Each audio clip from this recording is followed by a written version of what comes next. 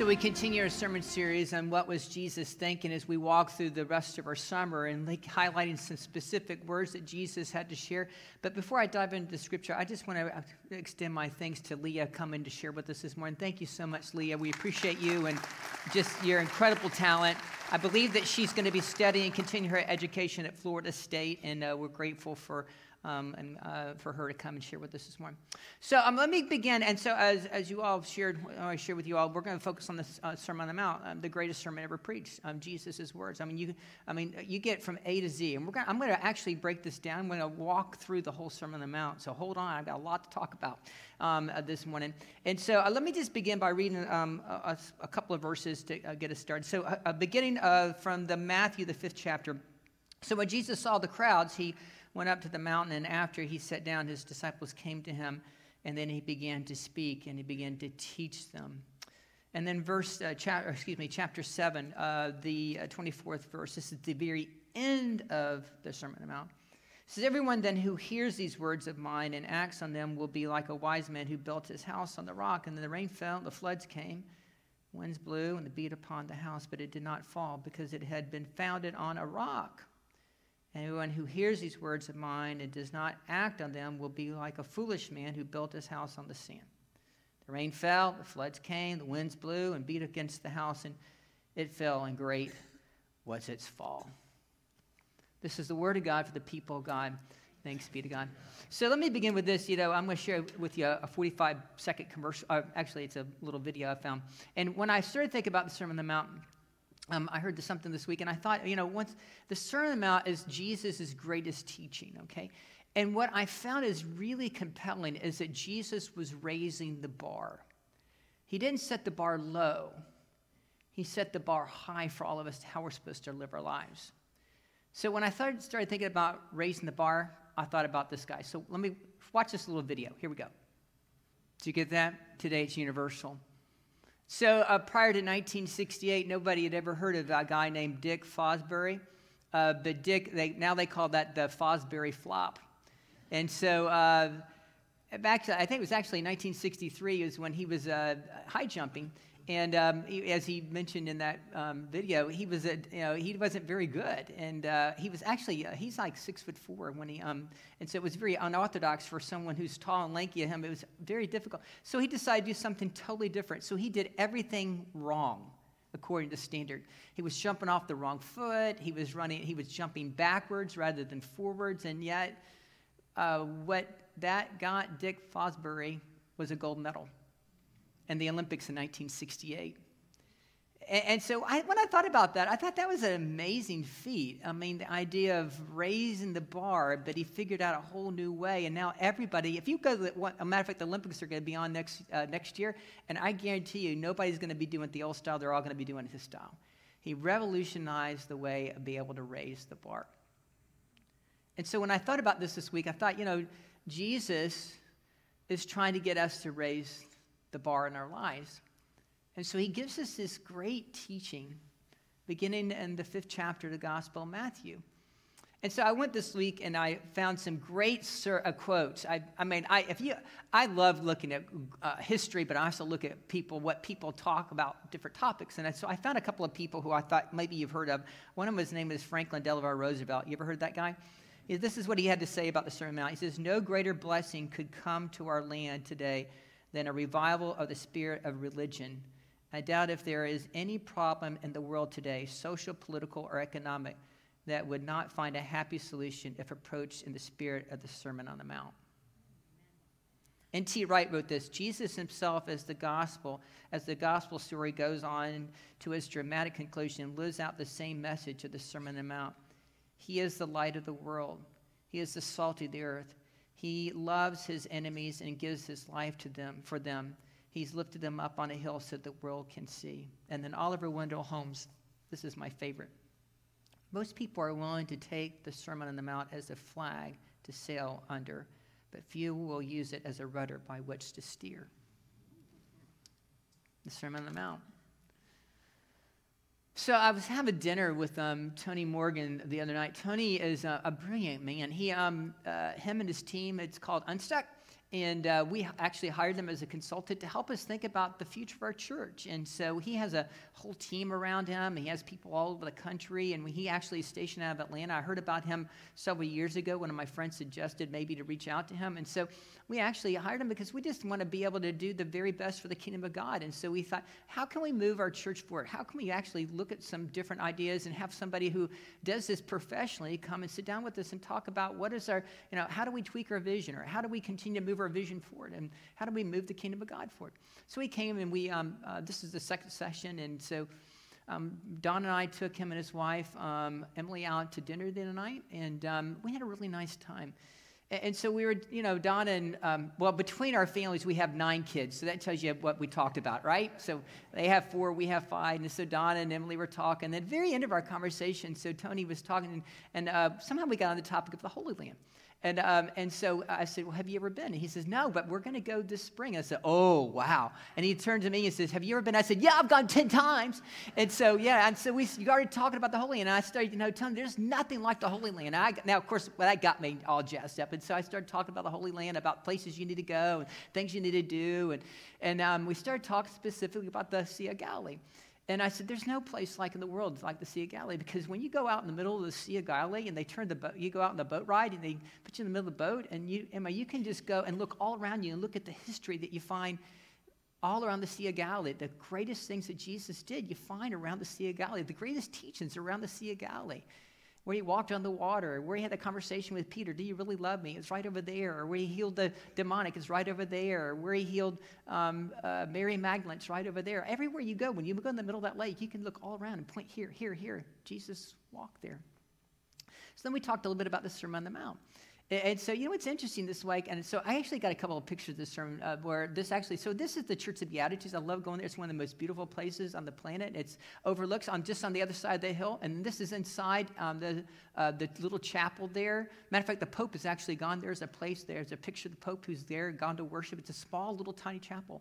And so this is something, this is Mount Arbel. And right across the other side of the lake, just down the road, and someone suggested this last week, and I just thought for myself, and maybe there's something true. Can you hold that slide there for a second? Maybe the traditional site is the other place that I just showed where they put what they call it, a mountain, or the Church of the Beatitudes. But he suggests that maybe that's where Jesus had the Sermon on the Mount. Which I never thought about that. Mount Arbel is one. And so can you go that last slide of the Mount Arbel? And so there could be a way that people could actually go on the side of the hill and actually Jesus could have taught. And if you go to the next slide, you can actually see what it looks like on top of that mountain. It's beautiful. And I know for a fact Jesus had to go up there to pray. We hear over and over again, you read the teachings and the Gospels in Matthew, Mark, and Luke, and John. Jesus is always going somewhere to pray. And so a lot of times it said he went up to the mountain, up to the mountain, up to the mountain. And without a doubt, there's only so many mountains around the Sea of Galilee, and there's the main one. So I never thought maybe Jesus actually did a Sermon on the Mount down Mount Arbel. So we talked a little bit about that, and I just thought it was an amazing time to be able to talk about the Sea of Galilee and about Jesus' teaching. So let me just begin by reading something real quick for you all, because, if you want to understand the Sermon on the Mount, you got to understand. Where have you heard this? The story before the story. Okay, so this Matthew 5, I just read the beginning of the sermon, the beginning part of the Sermon on the Mount. But what's really powerful, before you get to 5, you got to go to 4. And so this is just before 4, right?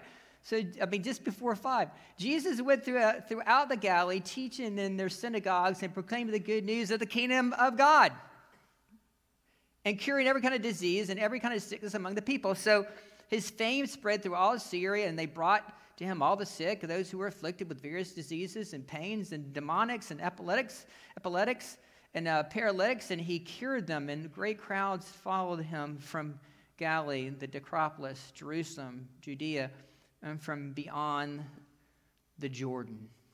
Wow. So in other words, what's interesting is that Jesus, I call this the Big Mo.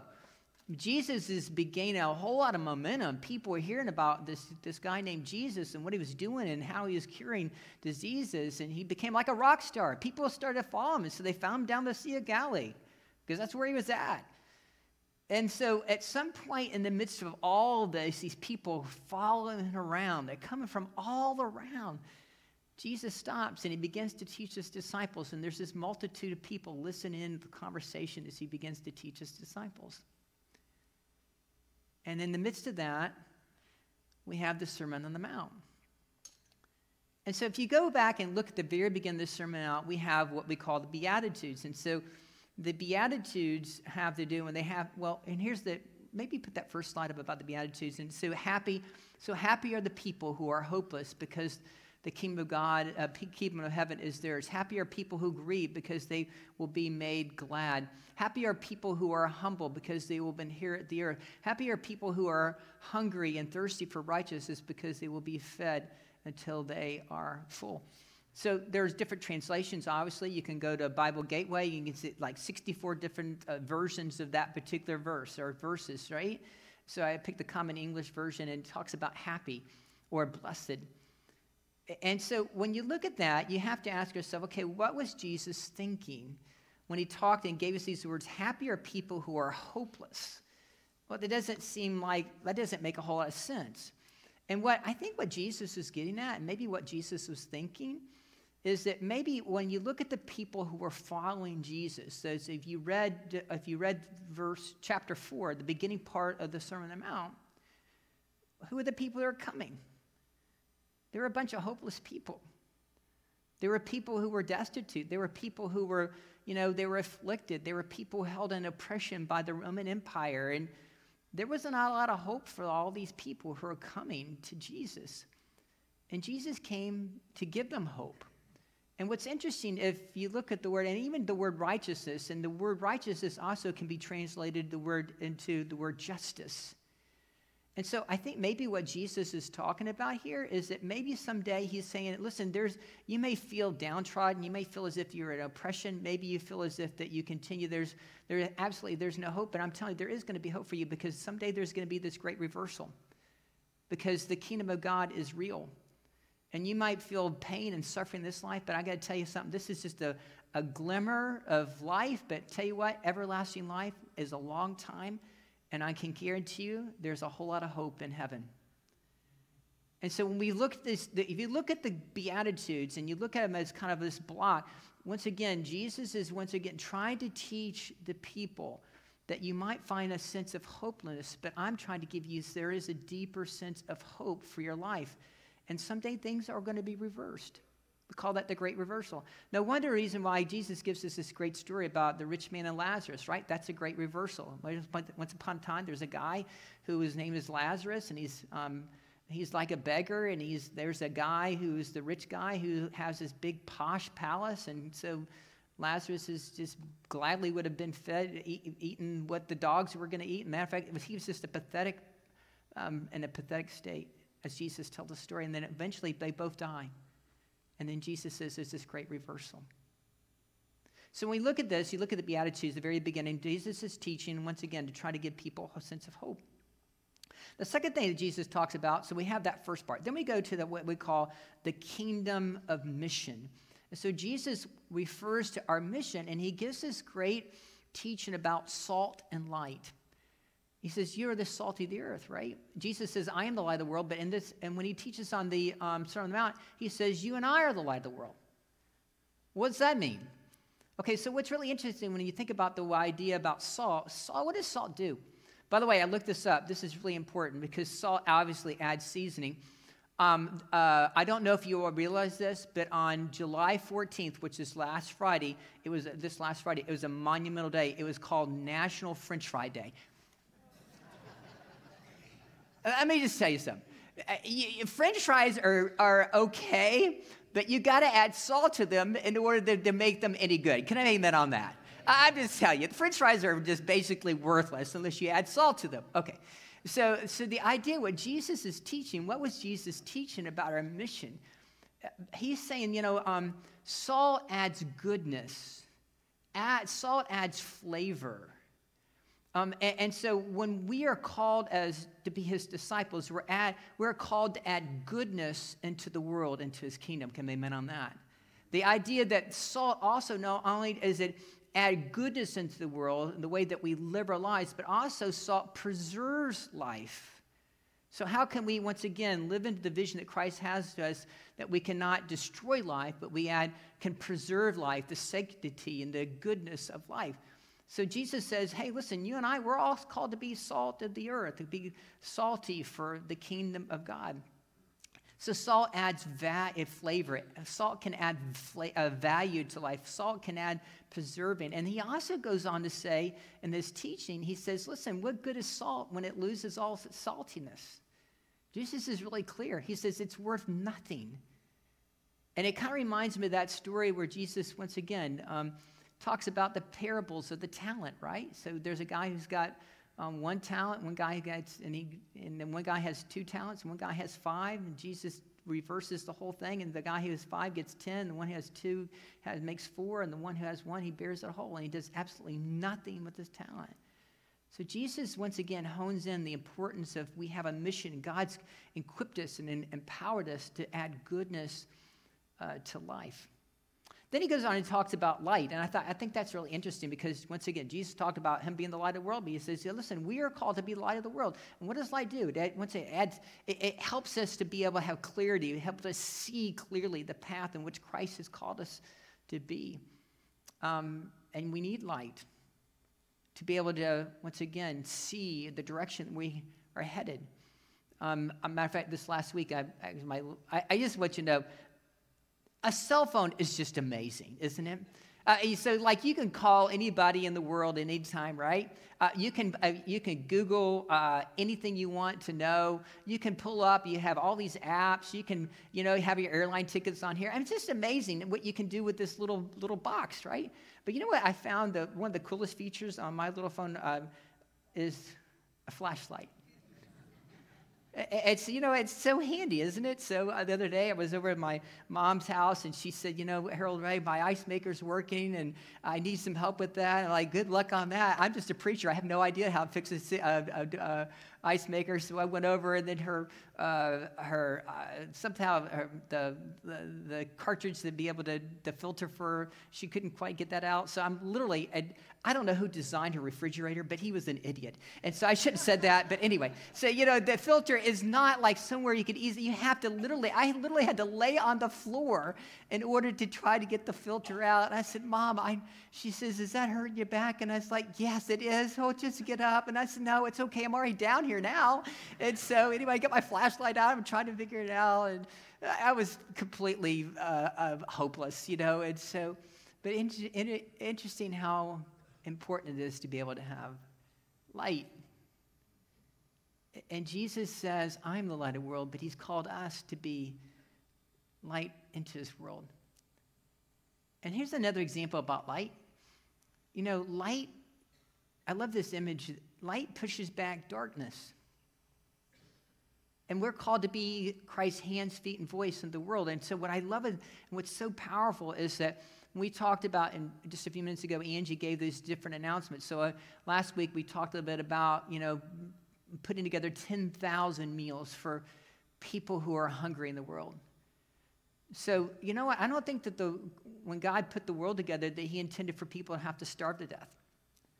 So there are resources, and we have so many great means to be able to push back darkness. And this is just another example of living in the vision that Christ placed upon our church to try to alleviate pain and suffering in the world. So there is something about light and pushing back the darkness. So then Jesus talks about light, he talks about salt, he talks about the idea, and I also love the idea about this image of, he says, a city on the hill can't be hidden. And you know what I love about that image is that, I don't know if you realize it, but the New Covenant is in the Daily Sun a lot. And so, what I love about it, we aren't just the church that's hidden behind Publix. There's something more to us than just the church that's hidden behind Publix. And so when I look at the Daily Sun, and we're almost in there about almost every, maybe once or twice a week, there's something that our church is doing. It represents that we are, once again, a city on a hill cannot be hidden. We continue to be the light unto the community in the world. Okay, so the third thing that Jesus talks about in the Sermon on the Mount is he talks, and we have this part called kingdom ethics. And so he talks about, I say, hey, listen, I say unless your righteousness is greater than the righteousness of the legal experts and the Pharisees, you'll never enter the kingdom of heaven. And so the people are probably thinking, once again, Jesus is raising the bar, right? He doesn't lower the bar, he raises the bar. And so many people are thinking, oh my gosh, how can Jesus continue to raise the bar? I can't live in these expectations of this. As a matter of fact, he's asking me, I'm supposed to be holier than a Pharisee. And the Pharisees were the elite. They were like the holiest people I could ever imagine. I can't imagine. And so Jesus is saying, listen, I'm going to be better than the Pharisees? Wow, how can I ever live up to that? And so I think there's something very powerful that, once again, Jesus doesn't lower the bar. He doesn't set the bar low, but Jesus raises the bar for all of us to live our lives. And even though, I think Pastor Ellen just talked about this in a prayer, is that even though sometimes in our lives that we strive to be able to raise the bar and hit these expectations that Jesus has laid out for us in the Sermon on the Mount, we totally mess up. And this is the beautiful thing that we believe in our Wesleyan theology, and our love is that come heavily down in our Wesleyan theology about grace, that Christ continues to offer us grace in the midst of our hope and despair, even then when we mess up. So then he talks, and so this idea of kingdom ethics, and he talks about the idea about murder, but then also the context has to do with the idea of anger and this resentment that we have for other people. And I don't know about you all, but there have been times in which people have really hurt me, and sometimes I have anger towards people. I'm just owning that. And so there's somebody who's really hurt me in my life. And so every once in a while, what happens is I have a tendency to bring that person back up. You know what my wife says to me over and over again whenever I bring it back up? She says, Harold, let it go. Does anybody else have that problem besides me? And God bless my wife. She continues to humble me and remind me, you know what? It's just there. You know, the idea about not even holding on to this kind of anger and resentment, but just to be able to let it go. Then he goes from this part about anger, then he goes to the idea about adultery. And I think this is really important. You think of the idea that what Jesus says, hey, he raises the bar. Jesus says, hey, if a guy goes and starts lusting after a person and he doesn't even act on it, but just sees this person, starts having this lust in his heart, he's already committed adultery. Wow, that's raising the bar, isn't it? And what is Jesus talking about? What was Jesus thinking when he says this? He said, listen, what happens is it just starts with a thought. And the thought turns to some kind of seed in your heart.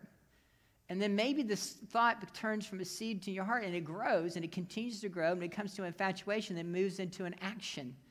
And the action ends up destroying your relationship with your spouse or your children or your family or your whole career. But it all starts with a thought. And Jesus says, stay away from that thought. Wow. That's powerful, isn't it? Who says that? Jesus. What is Jesus doing? He's raising the bar. And then Jesus goes on and says, hey, listen, if your eye actually causes you to stumble, man, pluck it out. And then he goes, hey, listen, if your hand causes you to stumble, cut it off. And does he really mean that? No, it's hyperbole, right? Hyperbole means it's exaggeration. But he's saying, listen, you don't want to go from here to here to here, because if you start out here and then you end up here, this is disaster. And then Jesus talks about divorce. And, Jesus spends more time talking about that than a lot of other topics that we think that Jesus talked about, but he actually talks about divorce here. And so what's interesting, if you go back to 2,000 years ago, if a guy, and this goes back to the law of Moses, and he talks about divorce. Moses talks about divorce. And so back in that patriarch society, a husband could say, listen, if my wife doesn't fulfill my expectations, I can just divorce her. The woman couldn't do that to the husband, but the husband could do that to the wife. And he could say, I'm done with you. Give her a divorce. So guess what happens to the woman? She has no livelihood. She has no one to take care of her, and she's held in oppression. She's on the street. She has no hope. So Jesus is, once again, trying to hold things in check and say, listen, it just seems so ridiculous that you could just say, I'm done with my wife, and then move on with your life and maybe go pick up another wife because this wife doesn't satisfy you. And Jesus says, that's the wrong thing to do. And then Jesus starts talking about oaths and about swearing on these oaths. And there's back in the first century, you can have these different levels of oath, and you could swear like on the temple, or you could swear on the different parts of the temple. And there's this whole kind of part of swearing and having these oaths. And Jesus finally says, cut it out. Stop doing that. Let your yes be a yes and your no be a no. That's what Jesus says. In other words, just don't fool around and kind of think that, I make a promise on this. He says, don't do that. He says, let your yes be a yes and your no be a no. And don't try to manipulate the truth, is what Jesus says. And then Jesus talks about an eye for an eye, for a tooth for a tooth. That's in there also. And what that whole thing, you go back 2,000 years ago, in other words, it's actually a way to be able to limit retaliation in another person's life. So in other words, if you knock my eye out, then I could go and knock your eye out. And if you knock my teeth out, I can go knock your teeth out. So there is a sense of, there's an expectation about retaliation, about hitting people or striking out to people. And Jesus finally says, hey, listen, revenge is no good. Came in on that. Revenge is no good. Trying to get even, it just doesn't do any good for anybody. So this whole thing, we have these principles that Jesus is teaching, not only about divorce and about plucking your eye out and eye for an eye, tooth for tooth, the oaths, all these amazing things. And when I think about revenge or anger issues, I actually think about 4 words. The first one is roundabouts. And the second one is social media. So, so often nowadays, and we live in this culture, in this society where people can just lash out and spew all this stuff on social media, and it's just a little text away. And you don't have to take any responsibility for that, but you can go and hurt people over and over again. And so the last few things I share with you, he talks about kingdom spirituality, and he talks about, be careful that you don't practice your religion in front of other people to draw attention to yourself. And someday he says, if you do, you will have no reward from your Father who is in heaven if you basically exploit it. So in other words, he's saying if you're going to fast, but you don't have to make a big deal about it. If you're going to pray, don't exploit the idea of prayer and draw attention to yourself. If you're going to be able to give something to another human being, to be able to help the poor, don't make a big deal about it. And I love this quote this last week. He's saying our spirituality so easily can become a tool for our own narcissism. Jesus says, cut it out. And then Jesus talks about money too. Oh yeah, it's in there. And he says, listen, you can't serve 2 masters. Just doesn't work. Matter of fact, I mentioned we had our Unstuck group, and there was a group of people that were together from our church, some of our lay people, some of our leadership. And I will tell you, when Tony walked in that day, he asked us a very good question. It was kind of like an icebreaker. He says, hey, listen, why don't we just begin to kind of get to know each other? And I thought it was a really good question. He says, what are you most proud of? So everybody went around the room and said, what are you most proud of? And so, it was interesting how people answered that question. No one in that room, and I know there were some very successful people in that room. I know some people in that room have made a lot of money in that room. But when they answered that question, nobody in that room had anything to say that they're proud about how much money they made. It was about relationships. It was about their families.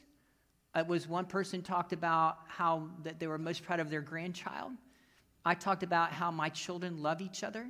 Another person talked about how they raised their children to be able to love the Lord. And it just came from all different aspects. And I thought, man, that is really powerful. And that's a great question, isn't it? What are you most proud of in your life? Does that have anything to do with money? Or does it have to do with your love for God, your love for your family, your love for your community? And the last few things is that Jesus says, hey, listen, don't worry. Oh man, that's a tough one for me. I don't know about you, but he says, hey, listen, can't you just, and he says, seek ye first the kingdom of God and his righteousness, and all these things will be added unto you. He says, listen, don't get consumed with your worry, because, listen, in other words, you know what I think Jesus is getting at there, folks? I think that Jesus is saying, can you just surrender whatever you got and surrender it to me and let me work with it? You don't have to hold on to that. Last night I'm sitting right down there, and my wife says, we had already started praise and worship. And she says, we need to go to the altar and pray. And I said, okay, we can do that. So she walks over there, and we go over there. And she gave this most beautiful prayer. for one of our children who's just struggling. And you know what? I don't know about you all, but I worry about my kids. But it was just a simple little reminder of what Jesus said in the Sermon on the Mount about Harold, do you really trust me? Are you really surrendering to me? Are you willing to raise the bar? And then Jesus goes on this last little part, and he talks about judgmentalism. I love the idea about he says, and this is classic Jesus, hey, listen, why are you so focused on the splinter in your neighbor's eye when you don't understand the log in your own eye? Jesus. I mean, that's just such classic Jesus, isn't it? Hey, listen, he's saying, don't judge other people. And he goes into the idea of the golden rule. He says, hey, listen, do unto others as you would have them do unto you. It's just classic Jesus. And then you get to the very end of the last part of Jesus says, he says, so go through the narrow gate. The gate that leads to destruction is broad and road is wide. So many people enter through it, but the gate that leads to life is narrow and the road is difficult, and so few actually find it. I mean, that's so great. Once again, it's so powerful that Jesus is saying, listen, when I'm sharing with you all, if you live the way that I'm asking you to live your life and to follow the example I've given to you about the kingdom of God, I'm telling you, it's not going to be easy. It's a challenge. But I'm telling you, Jesus is saying, I didn't set the bar low. I raised the bar. Because we aren't going to settle for mediocre. We're striving for excellence. We're striving for the kingdom of God. Seek ye first the kingdom of God and his righteousness, and all this will be added unto you. Can I amen on that? Jesus. And then you get to the very end, and then Jesus says, but everyone who hears these words of mine and doesn't put them into practice will be like a fool who built a house on the sand. And the rain fell, and the floods came, and the wind blew it down and beat against the house, and it fell, and it was completely destroyed. And what's very interesting, I didn't notice until this week, and that last little part, that last little section of the Sermon on the Mount, Jesus talks about the foolish person and the wise person.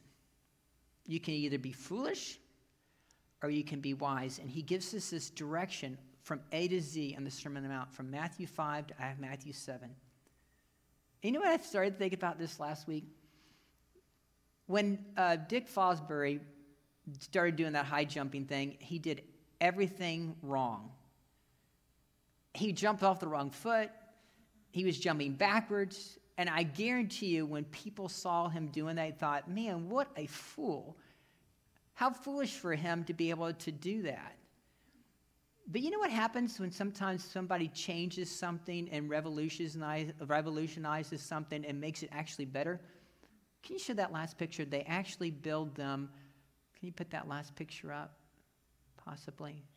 They build them a monument. Yeah, they build them a monument.